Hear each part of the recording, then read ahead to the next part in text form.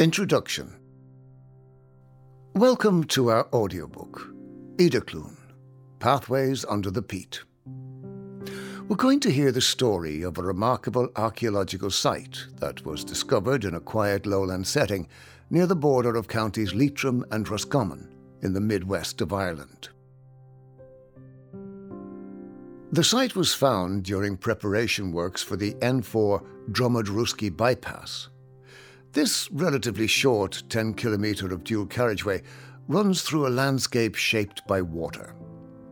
At its northern end are drumlins interspersed with small lakes, while its southern end skirts the margins of the boggy wetlands of the nearby River Shannon.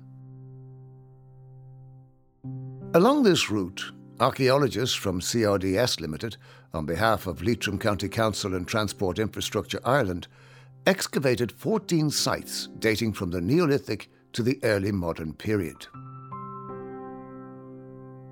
This audiobook, produced on behalf of Transport Infrastructure Ireland, tells the story of the sites excavated in Edercloon and its neighbouring townland of Thomaskey in County Longford.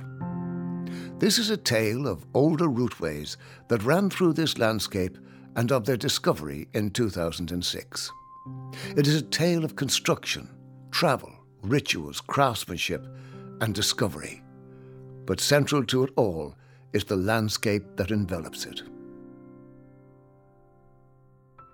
The level of preservation at wetland sites like Edercloon offers many opportunities that are lost on dryland sites.